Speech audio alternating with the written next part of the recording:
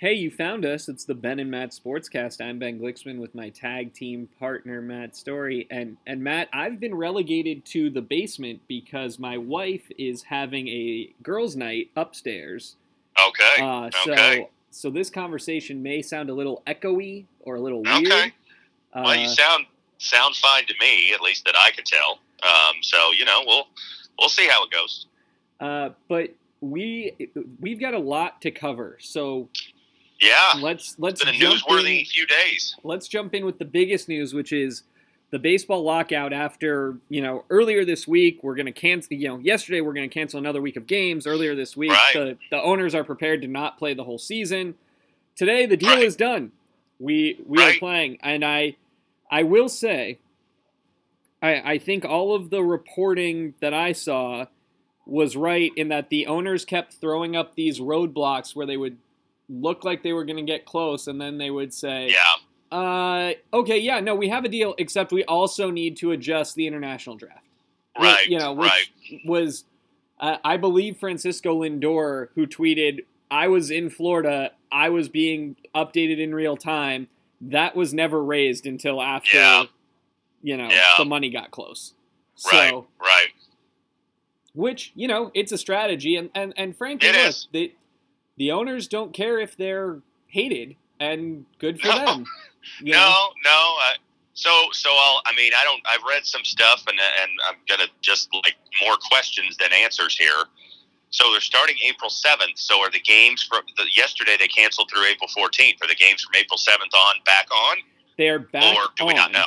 No, there's reporting. I saw it from Bob Nightingale, but I think it's been more widely reported than that the plan is they are going to extend the season by 3 days. Okay. And then they are going to make up the other 3 or 4 games with doubleheader and off day. So the first 6 games, the first series or whatever. So from April 7th on, it should match the schedule that already came out. Right. And then that's the idea. Okay. And we have try to make it up. Some of the fun stuff. We've eliminated the Ghost Runner at saw second. Saw that. I think that's good. We're back to 9-inning 9-inning doubleheaders. What do you think? Like, I didn't hate the 7-inning doubleheaders. I gotta say, I didn't hate the 7-inning doubleheader, but I do like that it's like, okay, we're gonna go back because we're as a baseball purist. Yeah. We are going back to that when we're also going to have, universal DH and expanded playoffs and all these things. Like, okay, well, give me this back and I can say, okay. Fair enough. Yeah. I don't hate the change back, but I did think like, okay. I guess, it's kind of one of those like lesser of two evils. I don't think they needed to expand the playoffs at all. But 12 is better than 14 in my mind. Oh, yeah. The less you have, the better for me, because I think it just gets watered down. So I like that. And the universal DH, look, I've long since given up the idea that the DH was going away. So I'm good with it. I'm glad that it's a universal rule now and that there's no longer differences in the way the two leagues play baseball. Yeah. I agree. I'm fine with it. The other thing that I appreciate is it was so widely telegraphed that it gave you the opportunity for teams, not you and me, but for teams to account for that and decide, like it wasn't official, but I think a lot of non-tender decisions and things were, baking in the assumption that it would be there. Well, it was too much of a winner for both sides. It was one of those that, like, I remember last year when they couldn't agree to it, and I remember kind of being, like, miffed, like, man, how can they not agree to this? It's, but I think last year, the way I took it was just like, if one side said, up, the other side said down, and they like, it just didn't matter. If it was a universal winner, somebody was going to disagree with it. So I like that. My one thing I think, which is just crazy, I think it's crazy, is the draft lottery. Like, that's going to solve tanking.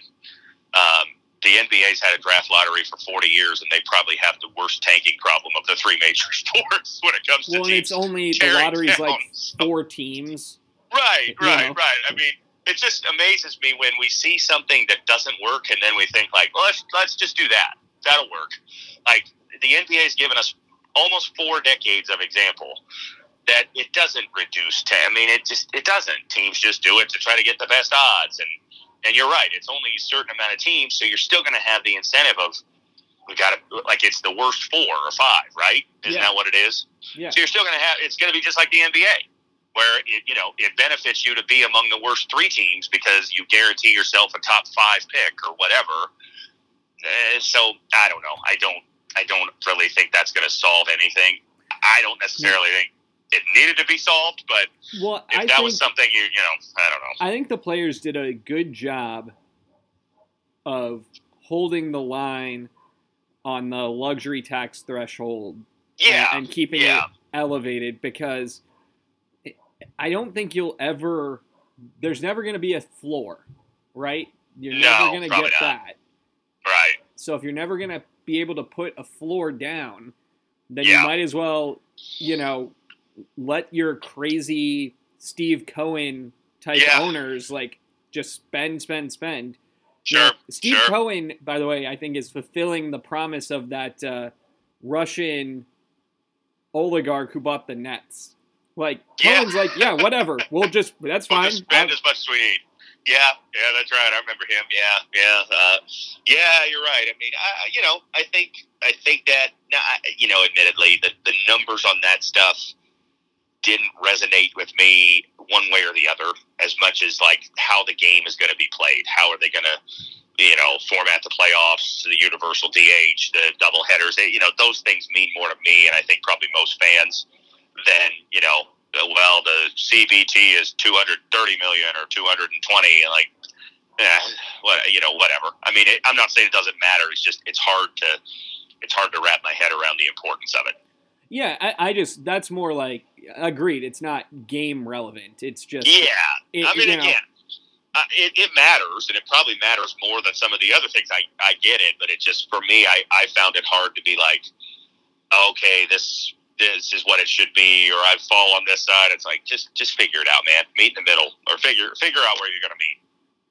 I mean, well, because for me, I looked at it as a, the Brewers' projected payroll right now is somewhere in the vicinity of 120 to 125 million, which a long time ago, as a Brewer fan, I would have thought, oh my goodness, where right. But I do frankly think it's a good thing that there's a level on where to go. Sure. You now know, hey, if my team's spending up near that, that's where competitive teams are. Yeah, definitely. No, it makes sense, and I mean, I think it's it's just good they figured out where to go, and we talked a lot last week about the problems facing baseball, and I don't think a single one of them has been solved by this CBA, but it wasn't going to be. You're going to solve it, hopefully, or not solve it, but improve it by just simply, getting better and playing games. I mean, you have to play games in order to make stars and in order to get people, So in that step, I guess it did that. But it's just good to, good to have this done. It'll be good to see what free agency, it goes, and it's going to be quick. Baseball free agency always drags, it feels like, and it can't drag now because, the season starts in 3 weeks or something like that, basically. 4 weeks from today, I guess. Yeah. So that's good news. Yeah. What a busy, month we're going to have here. NFL free agency, the tournament, the Masters opening day, baseball free agency. Hey, it's going to be a lot. So you got baseball back, football still stealing headlines with quarterback news all over the place. That's right. Yeah. Aaron Rodgers is back, but not for the money reported, although the money reported has varied. Right. Have they said what the contract actually is, or are we still I haven't heard that there's any news on what it actually is. Just what it's apparently not. They haven't said what it is. It's 4 years. We should know relatively soon, I would think. The first report was 4 years, $200 million. Right. Rodgers said that was wrong. I saw 4 Right. years, $153 million guaranteed, which that's interesting. Yeah. Now, I don't expect it's really a 4-year full guarantee. Do you? Like, he's going to do this again next offseason with the will I or won't I retire. Yeah, I mean, I assume that the guarantee is guaranteed on, the league year or guaranteed in like week 4 or something. So that there's no like signing bonus have to pay back type of deal. Yeah. That it's a year-to-year deal. I mean, look, if you flirted with retirement 2 years in a row, you're going to continue to flirt with retirement. Well, and you say it's a serious... Right. He seriously considered considered it, and he's not afraid of life after football and blah, blah, blah. And, hey, that's great. Like, I got no problem with that. I think guys, I'm all for guys retiring when they're ready to retire. You don't need to hang on until they have to pry the jersey off of you. Mm-hmm. But yeah, I mean, look, it's deja vu, is it not? Like it's like 2005 all over again. Packers quarterback, yearly drama. He didn't want to be Brett Favre. He is Brett Favre. We're here. And, and that wasn't the big news. No, it wasn't. It was for about a couple hours, and then the actual shock was Russell Wilson on the move. Yeah, so Russell Wilson going to Denver, rumored to have been interested in Rodgers. Although, in perfect coach-ism speak, this is who they were targeting the whole time. Sure, they were in time. Sure. Don't let the timing fool you of Rodgers saying he wants to go back to Green Bay and then them pulling the trigger on this. It's fascinating if you want to be a cynic from potentially two fronts. Is it either the Broncos got jilted by Aaron Rodgers and therefore they pivoted and now it's that, exactly what you're saying, or is it Rodgers found out the Broncos were making, we're going to make this move for Wilson and thought, man, my leverage is kind of gone now. I better get it out there. I'm coming back to the Packers. Yeah, I suppose. Could be a little of both. I don't know. I assume that maybe I'm biased. I assume that this was a backup plan. And, maybe. Because Rodgers was telling people apparently on Saturday. Was he? Yeah. Because that was Bakhtiari's wedding with a bunch of I saw that. people. Yeah. I mean, I guess my thought is, if you're the Broncos, all things being equal, who would you rather have, the 33-year-old or the 38-year-old? I'd probably rather have, and they gave up a lot, but they'd have to have given that same amount up to the Packers. I don't think it was like you could have got Aaron Rodgers for a second-round pick and a seventh-rounder. You were going to give up that kind of return to both. I mean, Russell Wilson is potentially a 5+ year solution. Now you got to give him a new contract after next year, so it's not but I'm sure they will. So you're like, well, okay. Rodgers would have been a year to year, feeling like, okay, we're going to go in, we're going to see what happens this year, and then who knows. Wilson is a feeling like, hey, we've solved our quarterback issue for the next several years if all goes according to plan. Yeah. So I don't know, but it's interesting just from the standpoint of I didn't expect it. I thought he was going to, stay in Seattle. Now, of course, as always, the news comes out afterwards that the relationship had gotten to disrepair and they knew they were going to have to move on. I mean, okay, I guess I have to believe that. Mm-hmm. But I really didn't see it coming. When Rodgers' announcement came out in that couple hours between the two things, I even thought, boy, this quarterback, musical chairs this offseason could be pretty boring. Mm-hmm. And it still may end up overall being kind of routine, but that was a big domino I didn't expect. Yeah, well, so Wilson moves in exchange for Drew Lock, Noah Fant, and a bunch of picks. Which I'm curious to see what they do with those picks. And then the Colts deal Carson Wentz to Washington. Yeah. So the newest commander. Year 6 of year 5 of the wilderness post Andrew Luck. Yeah, it is. Yeah. And you get the feeling it's going to be another kind of 1-year Band-Aid for them, with maybe the option that it turns into more, but they don't have a first-round pick. in part, well, not in part, in all because of the Wentz trade from the Eagles. That goes to the Eagles. So, like maybe they're a potential Jordan Love landing spot. Maybe I've heard them connected. And one guy I like for them is Mariota. Mariota's a free agent. I still have not given up on Mariota being a decent quarterback in the NFL. Maybe I'll go down with the ship, but like a good offensive line, a good running game. Like, man, that feels like a place where he could have success if he's going to. Yeah. Well, it seems like this offseason, it's him and Trubisky are the two free agents. Now.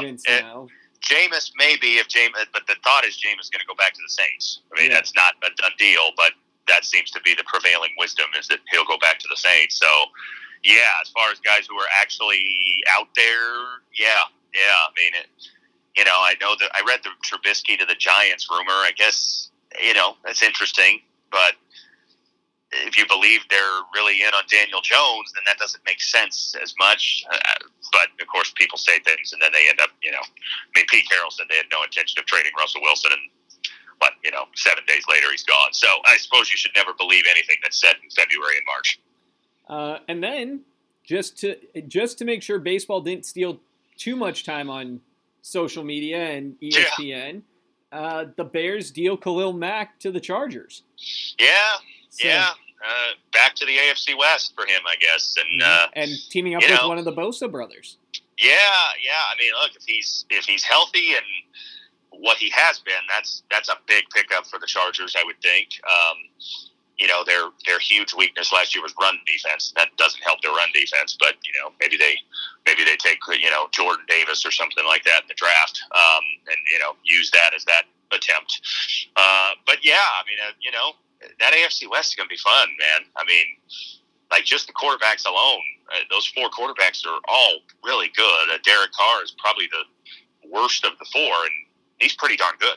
Yeah. So it's become interesting. And more to come next week, I'm sure. I mean, it always moves quick in the NFL because of the cap. You gotta grab your chair while it's there. So, by the end of next week, probably a lot more will have happened. Yeah. With the potential of a Deshaun Watson, depending on what happens tomorrow in the legal world, maybe that moves quickly too. Yeah.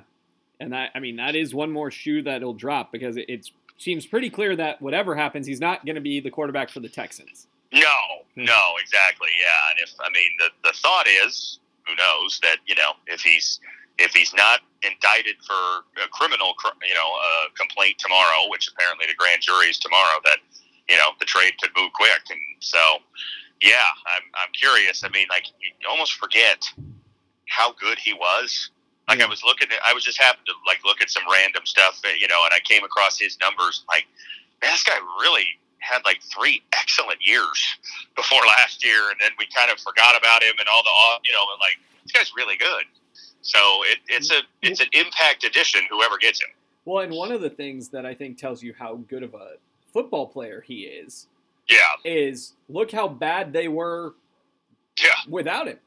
Right, exactly, I mean, he covered up a lot of problems. He definitely did, and he's still young, and now, you wonder, there's a risk, because you risk, he's probably going to be suspended for part of next season. I think that's a reasonable guess. So whoever's getting him is not likely getting him for all of next season, but man, he's young and has been really good, and gosh, if you're the Carolina Panthers, the Bucks, the Eagles, I mean, it's got to be enticing. Oh, for sure. So that there's a lot of good news and a lot of exciting stuff, and March Madness is good news and exciting stuff. For sure. But I think we are now done with the positive, happy time. I guess. I mean, I guess we are. Well, it depends, right? I guess we are. It depends on how positive and happy you want to be. It depends on what kind of timeline you're looking at. Yeah. The last 36 hours for ASU, not happy. Not good. But not the good. last 2 months of the season and the potential of guys coming back, pending transfer portal, etc. Right. And that's it. That's the $1 million, question is, can you bring this group back? I mean, I we talked about this last week. Can you bring most of this group back? Add the freshmen that you've got coming in. Maybe you pick up another one or two transfers out there, and you've got a pretty good team. But if you see guys disappearing, then it's like, God, you're starting all over again. And I mean, that's the frustrating thing about this year is, the last month and a half played pretty good basketball.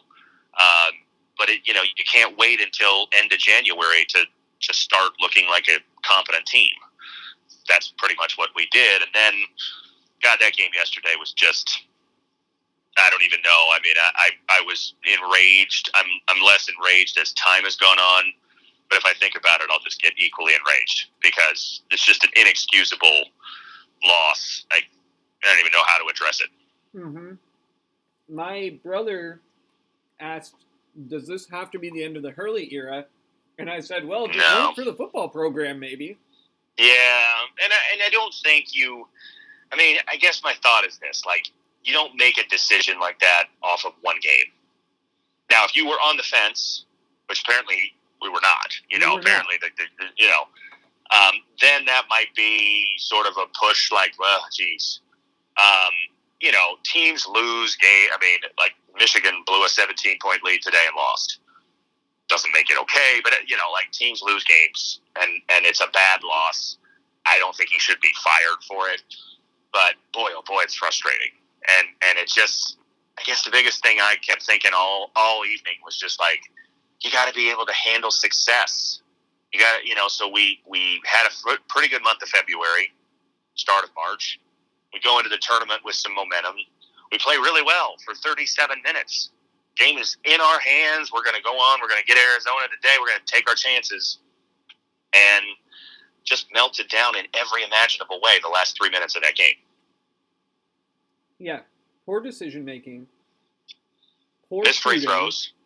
Yeah. I mean, he missed 4 free throws, including 2 front ends. So basically gave away 6 points when you lose by 1. I mean, it's one of those things, like, in a situation like that, there's 25 things that happen, and if even 1 or 2 go your way, you win. Maybe you win barely, maybe it's ugly, and you feel like, oh, we dodged a bullet, but you win. But everything went, and I don't want to say went against us. I mean, that means like somebody was out to get us. No, it's just like everything went wrong. We didn't do one thing right, which is all we needed. We needed to do one thing right, and we probably win. Yeah. It led me to a thought. Since Trey Holder left, have you been confident in a free throw shooter on our team? No. Because it was like Glasser and Holder. Right. But not really since. Yeah. No, I mean, I mean, it cost us big time yesterday. I mean, Kamani Lawrence gets that dunk right before the TV timeout, puts us up by 14. He gets fouled on the play, so, got a chance to make it 15. He comes out, misses a free throw. Then I think he missed the first front end. Then Jalen Graham misses a front end. Then Marion Jackson misses the second free throw to put us up by 5, which would have been huge because Stanford scored 5 more points. And just some bonehead plays, too. I mean, I think it was when we were up by, I think it was maybe we were up by 6. Jackson goes and tries to throw a lob pass to Gaffney. Graham? Gaffney. Was it Graham? I don't know. No, it was Gaffney. You're right. Was it Gaffney? Yeah. I mean, it's just like, come on, man. What that's a low percentage play anytime. Get a good shot, and just be. And then the last possession when we were up by 1, we there was a 8-second differential. We dribble it all the way out. We end up with a bad shot. Didn't really try to run any offense or anything good. I mean, it's frustrating because really we played very well in the game. We made threes. They made a little run midway through the second half. We were up 17. They got it down to 7. But we answered right back. Hit a couple threes, get a couple stops. And it's like, all right, we survived. We dodged the run that every team's going to make. We're gonna win this game convincingly and take our chances. And Yeah, I texted you about, well, the only good thing is, now we don't lose to Arizona. And it's like later in the night, I thought, no, that's not a good thing, because I'd rather be in the game and lose to Arizona than not be in it. And that's the problem. Like, no, you want to be in the arena and have a chance. And we took our chance away. It has been really a horror show in Vegas, other than it really when has. we made it to the final. And even then, we blew a huge lead in the final. I mean, and that was LA. The conference tournament, since it's restarted, it is just a nightmare for ASU basketball. It really is. I mean, even the 1 year, it was 09, right? Harden's second year that we made the final. Mm-hmm. And we had, I don't remember exactly, but I know we were up double digits midway through the second half. It wasn't 3 minutes to go.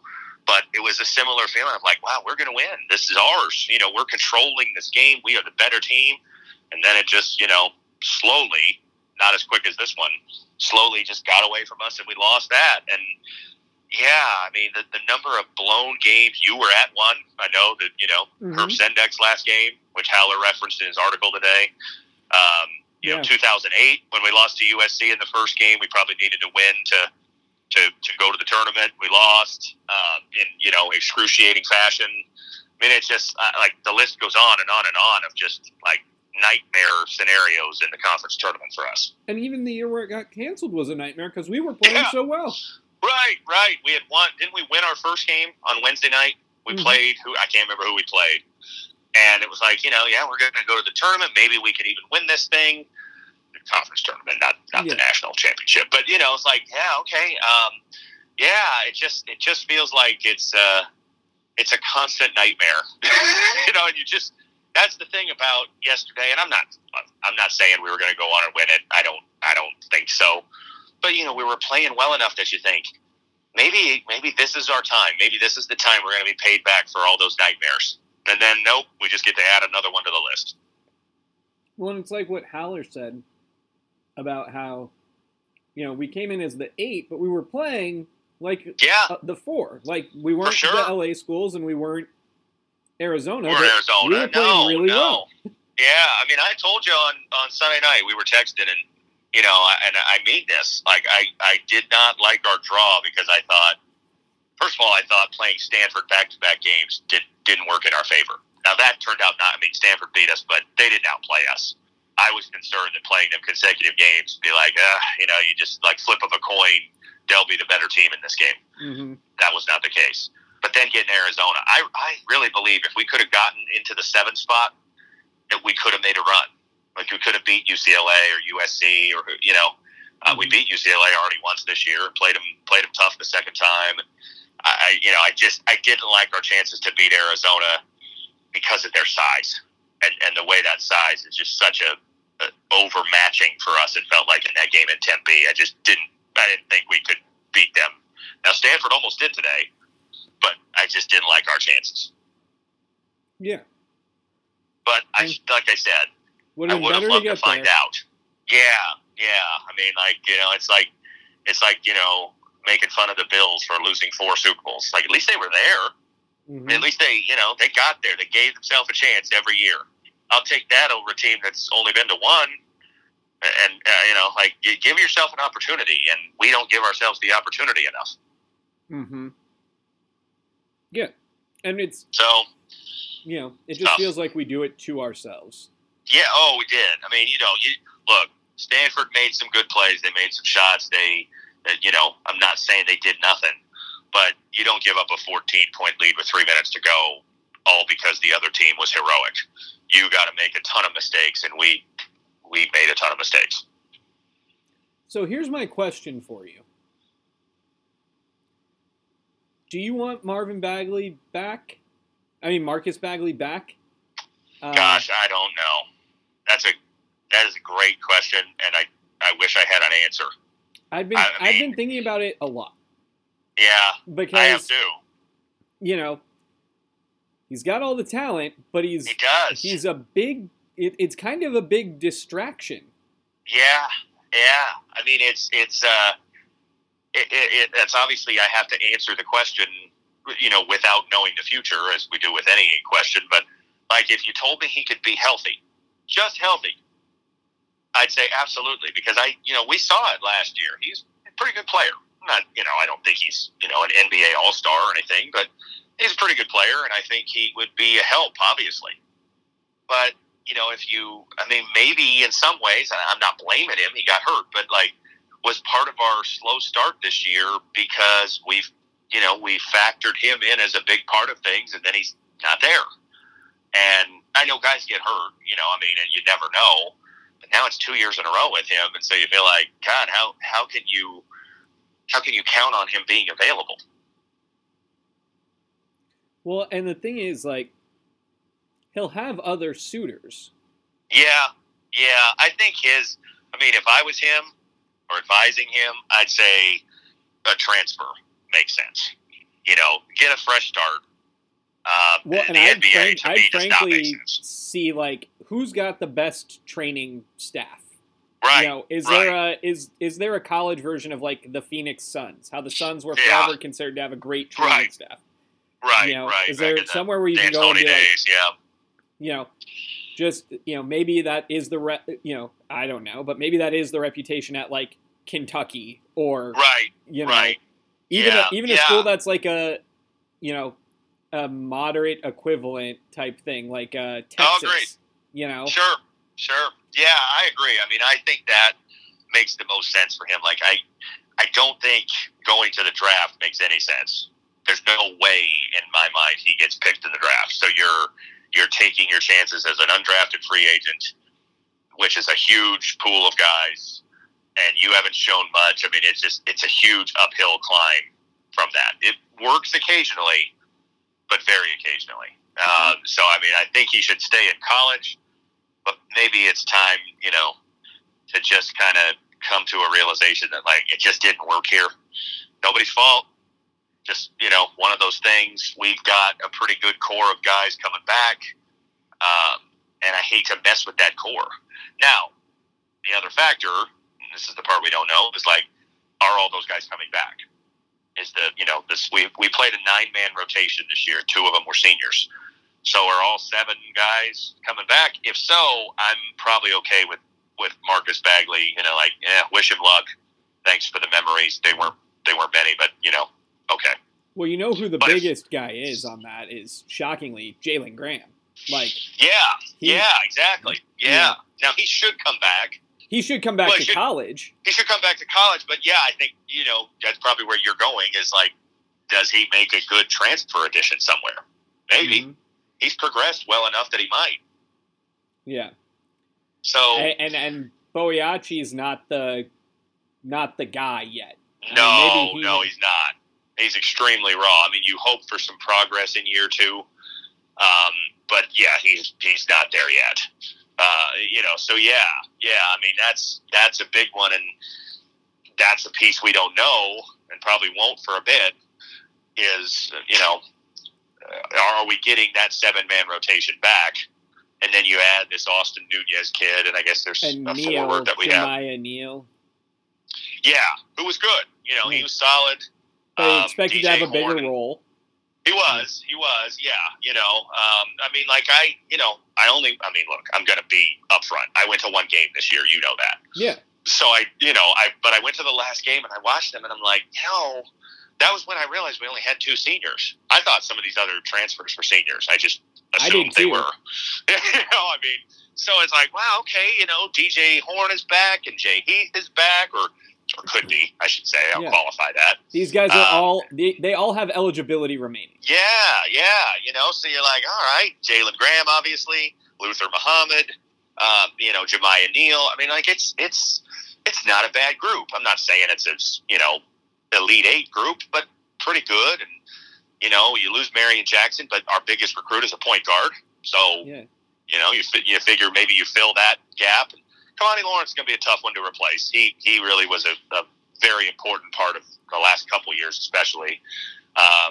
But, there's enough there that you feel all right, this finish to the season, as much of a kick in the nuts as yesterday was, you can build on it with a group, a lot of them coming back, and that's what I want to see because, like, you know, it's all well and good to praise Bobby Hurley for what they did this year and finish the year, and that's true. But, you know, don't suck so bad for the first 2.5 months to where all of a sudden showing some life is like, wow, you look great. Like, you know, like I want to see something all year, not for a month when the season's already lost. Yeah. And what the hope is, I think, is that with this core group returning, you won't have I mean, you can chalk the Riverside loss up, for example, to, look, it was their second game playing together.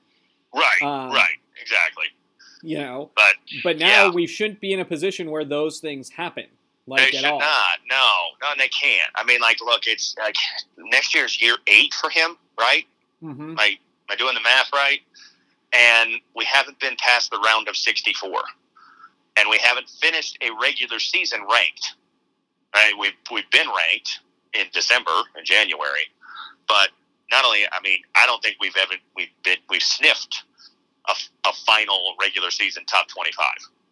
So I don't want to put it all on tournament because you can be a, you know, really good team and lose in the first round, or you can have an average year and win a couple games and like, oh, we were in the Sweet 16. Okay, you weren't one of the 16 best teams in the country.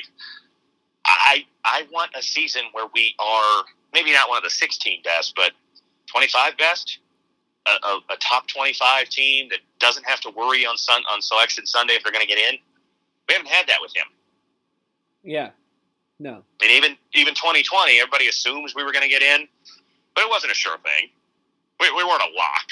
Yeah. We were probably on the right side of the bubble, but it was going to be sweating it out on Sunday, just like we did the previous 2 years, and we got to the first 4. Like, Herb had a year where we were a 6 seed. That's the kind of year I'm looking for. Like, it's time to stop, being average and just being like, oh, what a great coaching job that you got us to 10-10 in the conference. Well, it's the same. It's the exact same thing.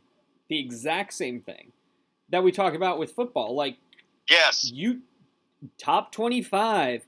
Yes, competing for the top 3 or 4 in the conference. In the conference, and, yes, and either ranked or others receiving votes all year. Like, right, not that kind of season that you're a legit good team. I'm not asking to be a Final Four number 1 seed. Obviously, that's my dream. But I'm not asking for that to happen next year. I realize that may never happen for ASU.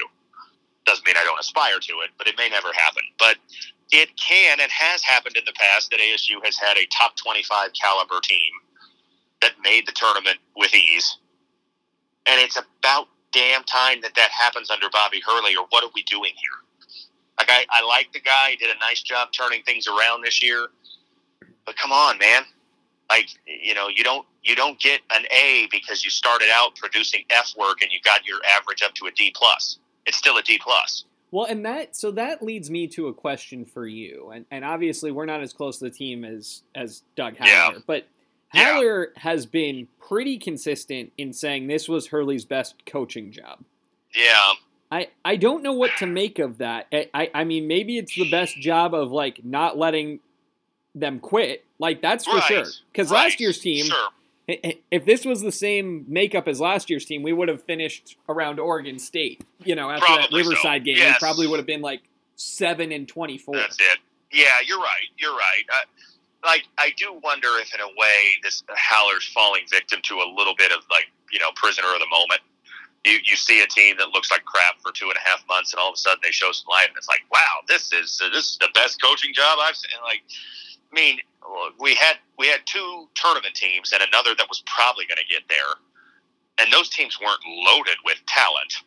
It's not like he had the Fab Five or something, and it's like, oh well, yeah, of course they made the tournament. So no, I'm not ready to sign off on that. I give him credit for turning it around this year, sure, but best coaching job of the 7 years he's been here. No, the whole season counts. I mean, in my mind, like, November counts just as much as March. And when you start out sucking, that lowers your grade. Yeah, and I think there is certainly a recency bias in all of this. Right? Yeah. Like we did have, and I'm victim of it. The best coaching job he's done is a little hyperbolic for my taste, but but I have the recency bias of, hey, look, we finished the year 7-2. That's something to build on. And if this were, it is. If we were a decade ago, with the information we have about who could come back and who's coming in, I'd say, right, my goodness, right. Watch out for the Arizona schools and the LA schools being on top of this conference. Agreed. Agreed. But we're not now in that world. Changed so much. And I am terrified, and I'm shocked that I would say this because of all the Boyachi quotes and discussion at the start of it. I'm terrified of Graham leaving. Because me too. Because there's no answer underneath. Agreed, and he's become a valuable part of what we do. And I mean, maybe the Boyachi kid, progresses. You hope so. I mean, he was supposed to be a high school senior this year, right? He reclassified. So, give him a learning curve and okay, but I don't know that he's ready to be the 30, 32 minutes a night, carry the freight inside guy that he hopefully will be eventually next year. So, I agree. I mean, and that's the thing is it's not like, okay, you got to keep guys around. You got to make sure they're happy here. And no, it's your roster could just get poached. Somebody out there who's better than ASU, and there are many, could say, we need a big man. Hey, let's see if that kid from ASU wants to come here for his last year of college. And if it's, I don't know that it would be, but if it's Kentucky or something like that, how does he turn that down? Yeah. I couldn't ask him. I mean, how could you go to him and say, no, you need to stay at ASU? Of course not. I'm not, Kentucky's probably an extreme example, but even if it's, Purdue or, Ohio State or, a top 25 type program, yeah, man, you got to take that opportunity if it's there. Yeah. So that's the thing. You're right. It's not a decade ago. And so I just don't know. I don't know. I mean, it's kind of one of those, check back with me in May because I believe May 1st is the deadline to be eligible to play the next year, isn't it? Right, I know it this is. for football. I think let's revisit this in May and see who's still on the roster. Because then, the 7-2 finish could feel like something you build on, or it could feel like a fluky run when, the season was lost and you probably had a lot of teams thinking, oh, we're playing ASU tonight. Man, they suck.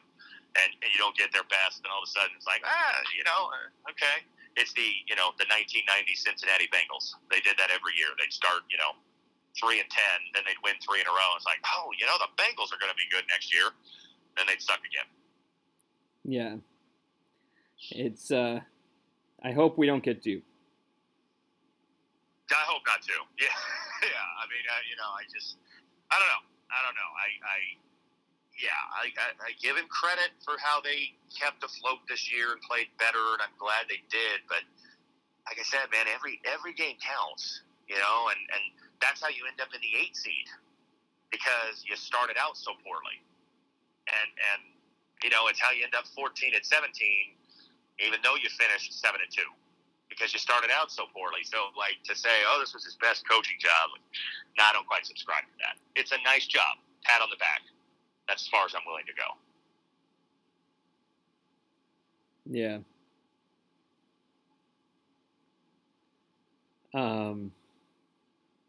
Agreed. It's, the thing that's weird to me, and now we can pivot to the last subject. Sure. But the thing that's weird to me is this is all, I think his job security, that statement is all predicated on the fact that everything's going wrong with basketball. And maybe I'm a cynic. With football? Yes, I'm sorry, with football. Football, yeah. Maybe I'm the cynic, okay? Maybe I'm just... Well, if you are, then what am I? Because I'm a whole lot more cynical, I think, than you. So, yeah. So, yeah, maybe we both are. But, you don't, if you're going to ditch Ray, you don't let Ray do this hire. No. And Are you going to ditch Ray? Yeah. I don't know. I kind of feel like, it's weird to say this, I kind of feel like we're one more thing away from Ray going. And maybe. And I think it's a package deal. Not that you would fire Herm, but I think Herm leaves the program at the end of next season. No matter what, you think? Yeah. I think there's a massive overhaul. And I can see that. I think what happens is Ray probably goes. Yeah. Because you can't let him make another coaching hire. I mean, I tend to agree, but boy, I don't know that I don't know. I guess it depends on what comes of the whole NCAA thing. So let me ask you this, because I'm not as close to it as you. Yeah. What other big projects or goals are in the works that we haven't accomplished? We're getting the hockey arena. Financing or whatever. Yeah, we're getting the hockey arena. We finished the football stadium. We've moved baseball off campus. Right.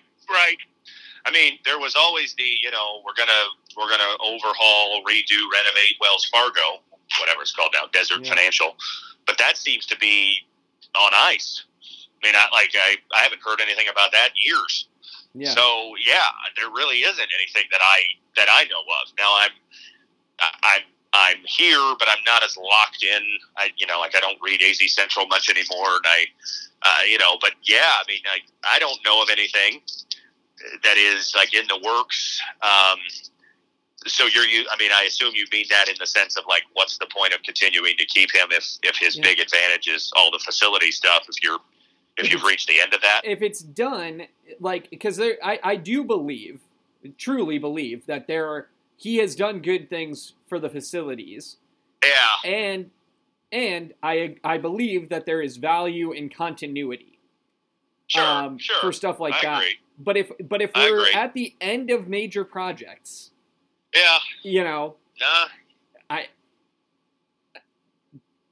is successful enough at that we don't need him to finish it. Yeah. But not successful enough at picking coaches and staying out of trouble to make it worthwhile to keep him. I agree with you. I mean, I'm not. So let me phrase this clearly. Like, I'm not arguing with you at all that I think this way. I just don't know if Crow thinks this way. Remember that Michael Crow is the guy who stuck by Larry Scott all the way to the end. And in spite of a mountain of evidence that Larry Scott was not running the conference well, he never turned on him. He never moved away from him. Even when Larry Scott finally stepped away, I don't think he ever, made any public comments or gave any disapproving of him. So, like, I just wondered, like, is the person in charge on the same page as us and most fans? And I'm not saying fans should run the athletic department. They shouldn't, No, but not unless that fan is a billionaire like Phil Knight. Right. I mean, again, you don't make decisions based on fan polls, because fans, want a coach fired and then the next week they love him and then the next week they hate him again. And I get it, but I don't know that Michael Crow looks at the athletic department in the way that we think he should, I guess. If I say it that way, like, I don't know that he really cares about how good we are. And that, I hate saying that. Now, the rule stuff, the NCAA stuff, maybe that's the ticket. If you say, okay, he takes following the rules seriously and blah, blah, blah, blah, blah, maybe he does. I don't know. But, like, I'm not sure he's upset at the fact that, football went 8-4 when they were expected to be really good.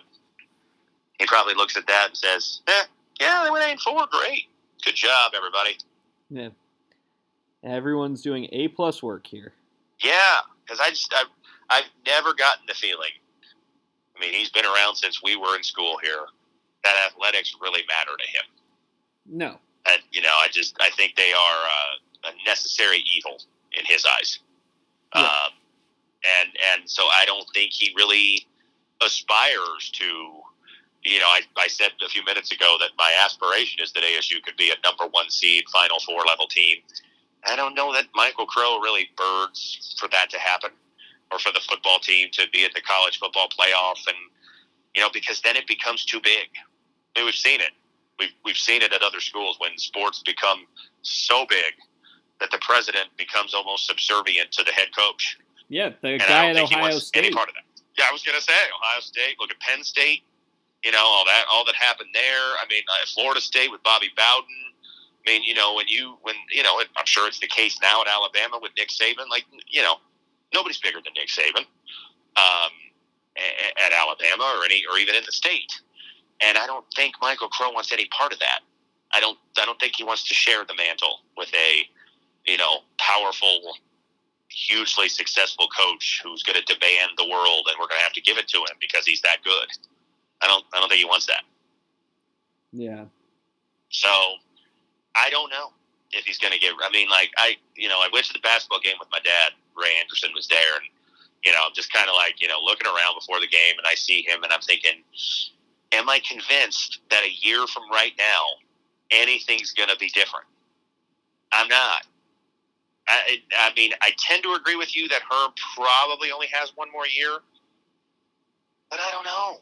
I mean, like, if the year is a disaster, yeah, probably so. But if we go 6-6, is there impetus to make a change? There would be for me and for you probably, but I don't know if it actually happens. Yeah. It's frustrating. I agree with you from your overarching point, right? That the business of administrating athletics should not be left to the fans. No, for sure. But I wish there was a little more fan service. There has to be a balance there, like anything. I mean, because you got to keep your fans invested, and we know in Phoenix that's not easy to do. And so, I mean, Haller made this point of like one of the reasons you keep Herm is to keep a competitive team and you keep people in the stands. But I could almost make the opposite argument that fans have like, I feel like, I haven't talked to every single fan or anything, but it feels like a lot of ASU fans have kind of given up on the Herm era. And what's the attendance going to look like next year for NAU and Eastern Michigan? Probably going to be awful, if I had to guess. Yeah. I mean, you have a pretty poor home schedule next year. Utah's going to be really good, but Utah's not a sexy team. I mean, the average fan in Phoenix is not going to realize that Utah's really good. And outside of that, Oregon State, Washington, UCLA, solid programs, but they don't move the needle. Your non-conference games stink. So a new coach would have gotten somebody maybe excited. Like, oh, we got to go out and see this new coach, blah, blah, blah.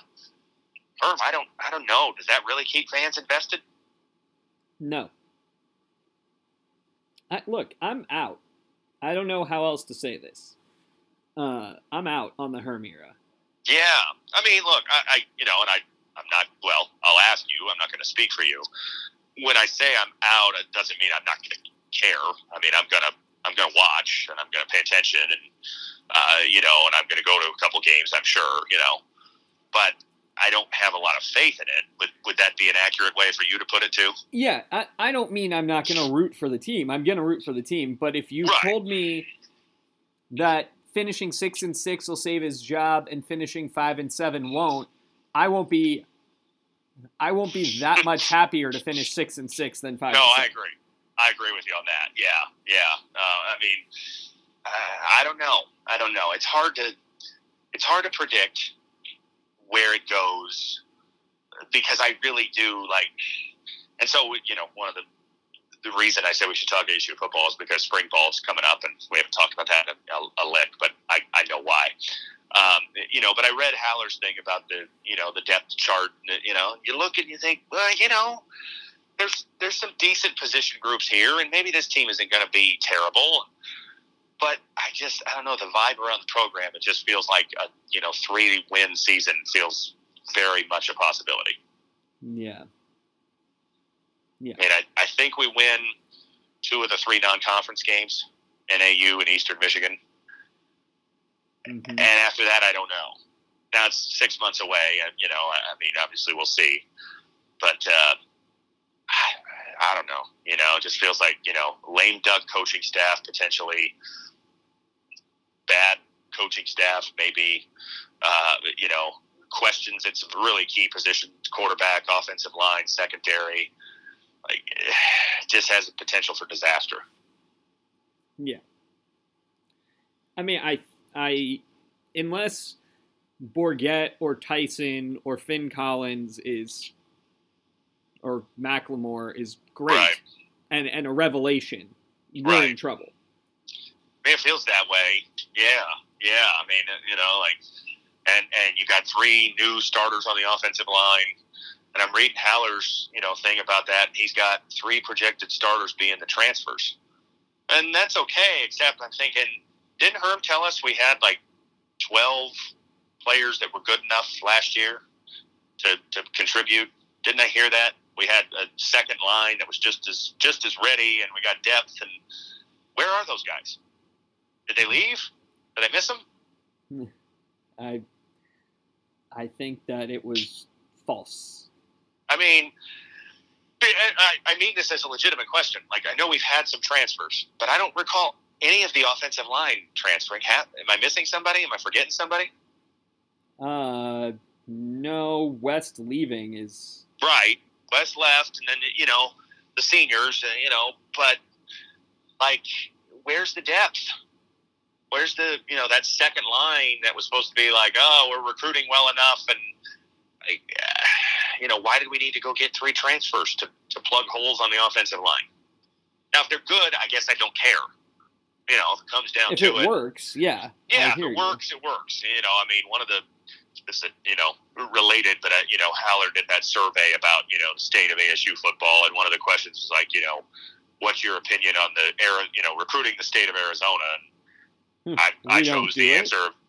Well, I chose the answer that, like, you know, if we win, I don't care where the players are from, because that's true. You give me a team of, you know, Italians, and if we go to the Rose Bowl, I'm fine with it. I don't care. You know, but, you know, does it help to have, you know, and it's the same with the offensive line. Like, I mean, if 5 new guys can come in and be good, great. But that's hard to do. Continuity helps with that group more than any group. And, like, where are these guys that we recruited that were supposed to be the next wave? They're gone. Are they? But are they or gone? They never. Well, they never existed. Were they ever? They only existed in our hearts. It seems like it. Yeah, I don't know. You know, so I don't know, man. I mean, am I excited for spring ball? I guess. You know, I'm not like super excited, but you know, I guess it's always fun to see what happens and, you know, stories and stuff like that. And I'll go to the spring game, I'm sure. But it's you know, again, I go back to the thing about, you know, you got to keep fans invested, and that's why you keep Herm. And I know that's not 100% what Haller said, but I think you might really be able to argue the opposite. Yeah. Well, because a new coach brings a new hope. Right. And you always have it. You have that 1-year honeymoon where no matter who it is, no matter how criticized the hire is, Herm was a great example. The Herm hire was criticized from all corners of the nation. But there was still excitement here. He came in, he said all the right things, he brought in some assistants, you know, and I was like, oh, yeah, I'm excited. And early on, it paid off somewhat, you know, but that excitement seemed warranted. So, yeah, you know, now I'm not saying you should bring in a new coach every year just to, you know, sell excitement, but in this case, it might have been warranted. Yeah. So, I don't know. You know, we'll see. I enjoyed reading the Haller depth chart projections, and there were a couple of position groups there that I thought, you know, running back, defensive line, linebacker, like, kind of like those groups. Feel pretty good about them. But, man, some, you know, O-line, secondary, and quarterback all feel like major question marks. Well, and that's part of the problem, right, is the world of college football has gone the way of the world of pro football. You need to have a quarterback. And yeah. You know, and you need to have an offensive line. Yeah. That can protect said quarterback. And give you the chance to run the ball, and you got to have guys in the secondary to defend the pass because the other team probably most of the time has a good quarterback, and even if they don't, they have an offense that will play to his strengths. They'll spread it out. They'll throw 5 wides and they'll throw short screen passes, and you can be average and throw for 300 yards a game. So yeah, those areas feel significant when you have that many questions on them. Yeah.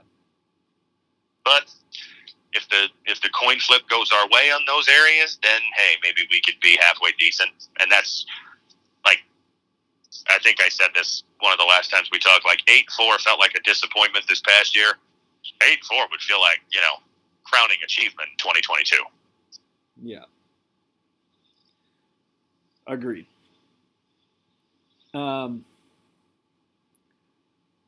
Anything else in the world of sports? Oh, I guess probably worth mentioning that Stone Cold Steve Austin's coming to WrestleMania. It's not sports, but it sounds it's like sports not entertainment. in a match. Yes, yes, which it shouldn't be a match. They made it seem like he didn't know what it was on that recorded video. Right. I mean, I think it's a segment where he comes out and gives KO a couple of stunners and flips off the crowd, or flips off the crowd and indirect, drinks some beer, pour some beer on Owens' lifeless body. You're gonna get a glass break. You're gonna get some beers, a stunner, and you're gonna get some beers. You're gonna get Owens talking about how his stunner looks better than Austin's, right? And then Austin's gonna stun him, and ripping on Texas, yeah, and I mean, and that's fine. It's a crowd pleasing moment. The thing if they keep it to that. I'll share this. The thing to me that's weird about it, and this is why I wanted to bring it up. I could have done this after we stopped recording, but maybe your mom's still listening. If so, hello, Mrs. Story. You never know. Yes. But no one else is, so we might as well just talk about it now. My thing is, I wish that they didn't have. I wish they didn't have to tell me that it was coming, because now, like, it's going to be a KO show or something. Yes. And he's going to come out, but we've already eliminated the pretense of it being like they're going to talk. He's just going to hit him. Right. I know. I agree. I mean, surprises are the best in wrestling, and they so rarely do them anymore, it feels like. There was one on AEW last night. I don't know. I heard. But Jeff Hardy's appearance with the original Hardy Boys music. I heard, yes, which very was cool. Pretty cool. I like that. But yeah, anyway, I just wanted to mention it because I had been following along, and I figured you had also known that. I have, yes. It'll be fun. It'll be fun to see him, but I like that, at least so far, and I hope it stays this way, that it's not a match. Yeah. Like we didn't, his days of like actual match, nah. But let's just give me the segment. Crowd will love it. I'm good with it. For me, the one thing I was kind of hoping was he was making fun of Texas, is if they could have gotten like all the Texas people, like Shawn Michaels is from Texas, The Undertaker's from Texas. Not that I was expecting The Undertaker, but like all these guys could just come and hit him with the finishing move. Right. And it's like, right. I agree. That would have been cool. So, anyway. Well, The Undertaker will be there. He's getting into the Hall of Fame that week. Along with Psycho Sid and Vader. Vader, yes. Yeah. Exactly. The Vader one is deserved from the WCW Vader. Yes, agreed. He was a very scary bad guy. Yes, he was. Yeah. That's good. I know he's dead. Is Sid still alive, or did he die too? Sid is still alive. Sid's like, is he? Okay. And he's only like 60-something, and he's been out of wrestling for I think his last appearance was like 2012 or something. Yeah, well, he had that nasty leg injury, didn't he? Yeah. Broke his leg, like, Alex Smith level leg break. And did he ever come back and wrestle after that? He came like in support of Lita at Raw 1000 and some of those things, but he's never like had a match. No, okay. I didn't think so, but I couldn't. I didn't know if he was like with a group or company that I hadn't heard of or something like that. You never know with wrestlers. Well, and the crazy thing, so I looked him up on Wikipedia. He, unlike all the other guys from that era, he's been married since like the early 80s and Really? seems to have just like That kind never of happens. retired to like a nice, normal life, That's crazy, you know? man. Considering he was part of the Four Horsemen. Yeah. That's a true outlier in the pro wrestling world. Mm-hmm. Oh, there was I don't know if you saw an interesting Sting Players Tribune article. No, I did not. Just about He wrote it? He wrote it about being on the road and opioid addiction and stuff. But Okay. but I'll check it out. he got started with James Hellwig, the Ultimate Warrior, when they were both bodybuilders in Really? California, and they I didn't went know on that. tour as a tag team that was really bad, and Jobber Okay. tag team. Interesting. So- I did not know that. And then Warrior went and became Warrior, and he stuck around and became Sting. And it has a nice, interesting story of, he had been kind of a jobber, but Dusty Rhodes liked him, and he was Okay. the booker for either Crockett or Mid-South or something. Okay. And he just decided that he was going to put him on TV against Flair when Flair was Flair in the Okay. early 80s.